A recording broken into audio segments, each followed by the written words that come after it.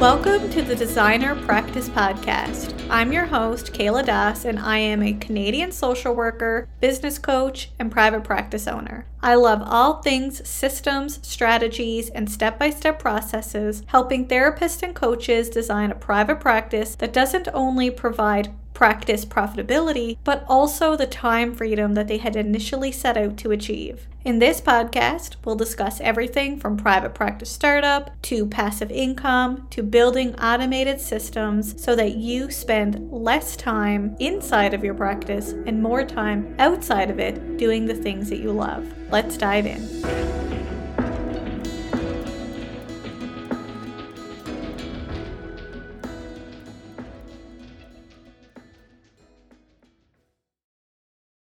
Welcome back to the Designer Practice Podcast, and I'm your host, Kayla Das. It's not uncommon for therapists to accept EAP, or Employee Assistant Program contracts, as an independent contractor in private practice. In fact, for many private practitioners, this is the first stepping stone into private practice that doesn't feel so scary. In today's episode, I'll be discussing the advantages, disadvantages, and some considerations to think about before accepting an EAP contract within your private practice. As you might already know, I am pro doing whatever aligns with your values and your vision. I don't believe that there's one right or wrong way to run a business. The only way is your way. So when it comes to accepting EAP work, I believe the first place to start is by asking yourself, what are my private practice values and vision? And once you have clarity on what your values and vision are, you can then ask yourself, will accepting an EAP contract, or any other contract for that matter, support you in following through with those values and vision? Now, when it comes to our values and vision, the most common thing that I hear from therapists is that their value is flexibility and freedom, and their vision is to have a full caseload of full paying clients. And to some, accepting a contract that doesn't give full pay may seem counterproductive to the goal, but that's not entirely true. When we think of our values and vision, it's also important to consider the stepping stones that can help you get to the main goal. Because one of the biggest things that prevent therapists and coaches from ever opening their private practice to begin with is fear. Whether it's fear of not getting enough clients, not making enough money, failing, and so on. But when we have stepping stones that narrow these gaps, it can feel less scary and it moves us towards the bigger vision, to one day have that full caseload of full paying clients. Sometimes we imagine ourselves having to jump into water without a life jacket, but for many therapists starting out, that's rarely the case. When I started out, I did choose to accept an independent contract as I grew my practice with full pay clients. And because I started with the contract, within about 2.5 months, I had enough clients that I felt ready to quit my day job and move into private practice full time. Of course, at this time, I did not have a full caseload of full paying clients, but I did have enough clients to support the financial goals I had at the time. I don't know if I would have felt confident enough to jump into the water if I didn't have a contract job as my life jacket. What the life jacket represents for you may be very different from me or from your colleagues in the field. For some, it may be having a nest egg of cash to support the transition so that if it takes a little longer to fill your caseload of full paying clients, you don't feel under pressure. For others, it may be hiring a marketing team from the start to get ongoing clients coming in quickly. Or, like me, it may be accepting a contract to support the flow of clients even temporarily so that you can start your private practice with a little less fear. But let's be honest, the fear won't totally be absent regardless of your life jacket because you are still jumping into a big ocean. Whatever a life jacket means to you, just remember that no one expects you to jump in without it, unless you're prepared to swim. And if this is you, all the power to you.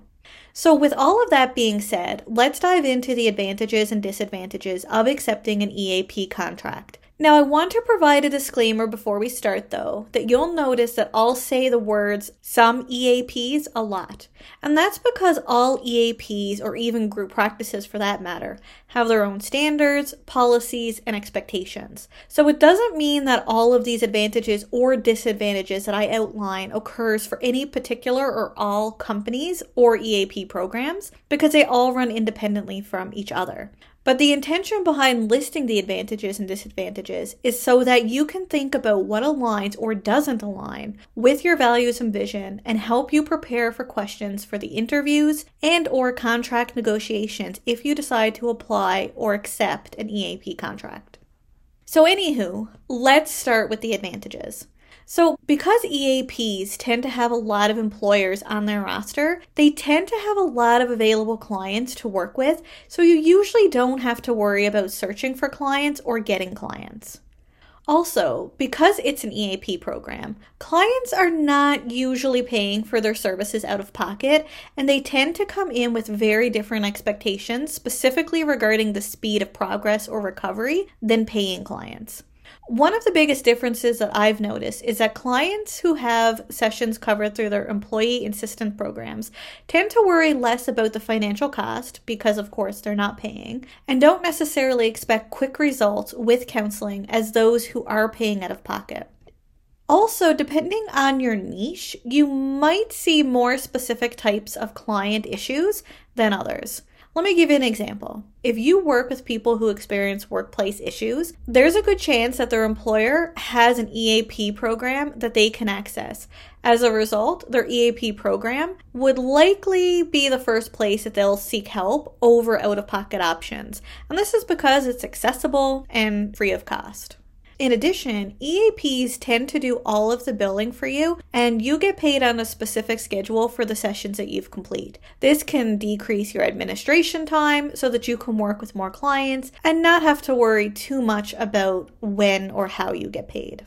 Some EAPs offer access to a charting or booking system that you can get access for free when working with their clients, so you don't necessarily have to go out and buy a monthly subscription to a practice management system, unless you work with clients outside of that EAP.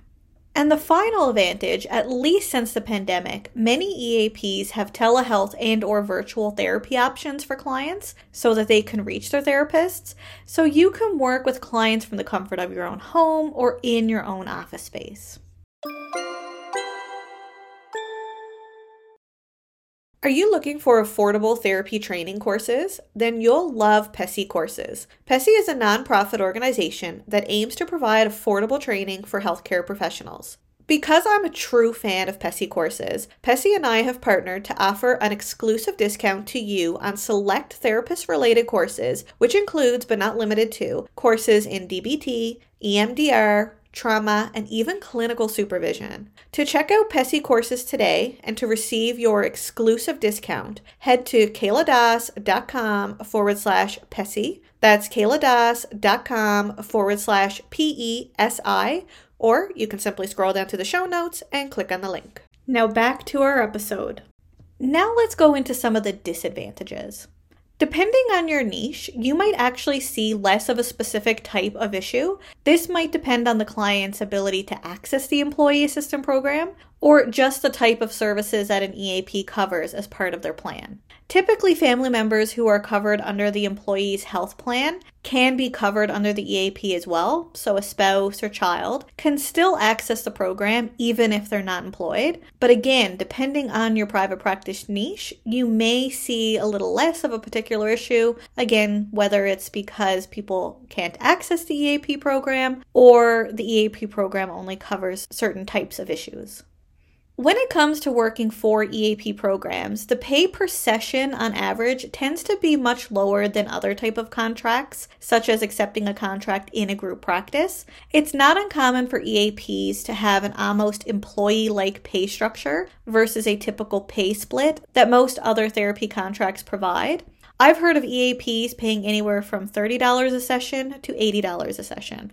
Of course, there are EAPs out there that pay more, but it's important to best understand your current financial and caseload capacity to determine if you did accept an EAP contract at a lower rate, will it still align with your values and vision, whether short-term or long-term.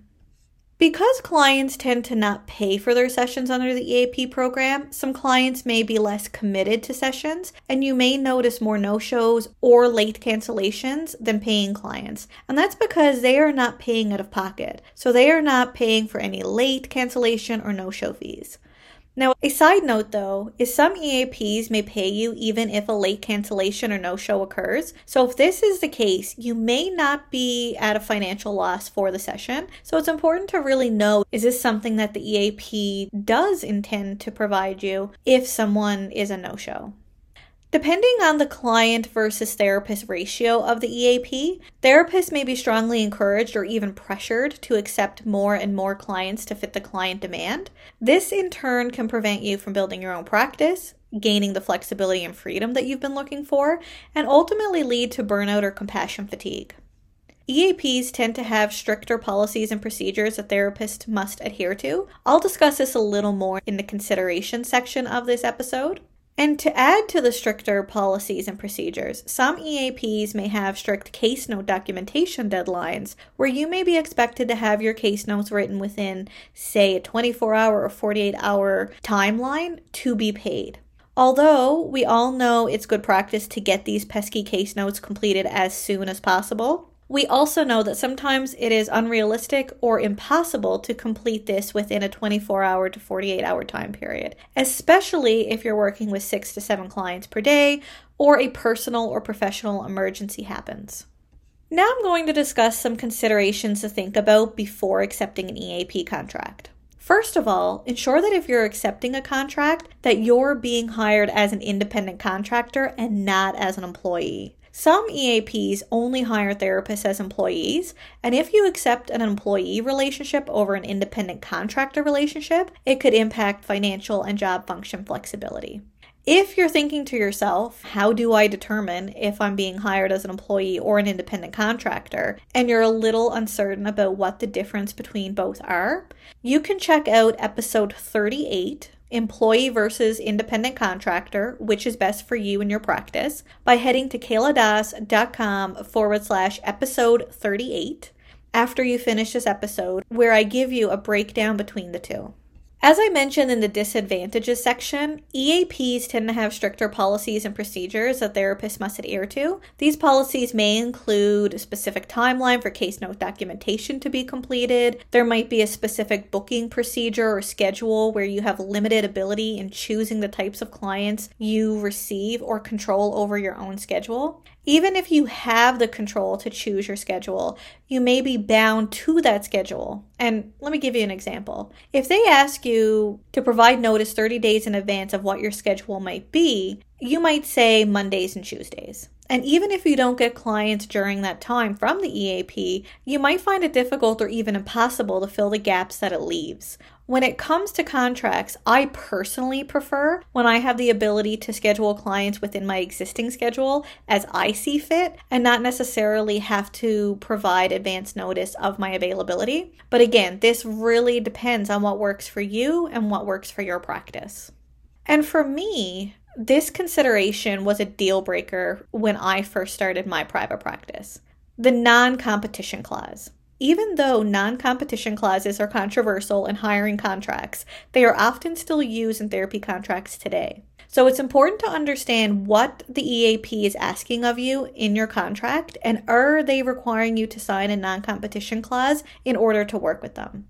And if they do, what do they consider competition? Are they preventing you from working with another EAP? Or does it prevent you from accepting any other contract, say with a group practice? Or are they even restricting your ability to work in and grow your own private practice? These are important considerations when we go back to your values and vision. When I started out, I knew that my number one priority was to grow my business. So any contract that asked me to sign a non-competition clause, I immediately turned down. If you want to learn a little more about non-competition clauses, I actually have an episode that goes into detail about the differences between non-competition and non-solicitation clauses. It's episode 28, Non-competition versus non-solicitation clauses. Are they legally enforceable in contracts? And you can check it out by going to kayladas.com/episode 28. In this episode, Corinne Boudreau, a Nova Scotia lawyer, breaks down when these contracts are and are not enforceable by law. So I hope you find it helpful if you decide to accept any contract, EAP or otherwise. So that's it. The advantages, disadvantages, and some considerations to think about when deciding if becoming an independent contractor for an employee assistance program is right for you in your practice. Thank you for tuning in to today's episode. And if you like this episode or the Designer Practice podcast as a whole, I would really appreciate if you would share this podcast with a colleague or someone in your own community so that other therapists can tune into the podcast as well. Until next time, bye for now.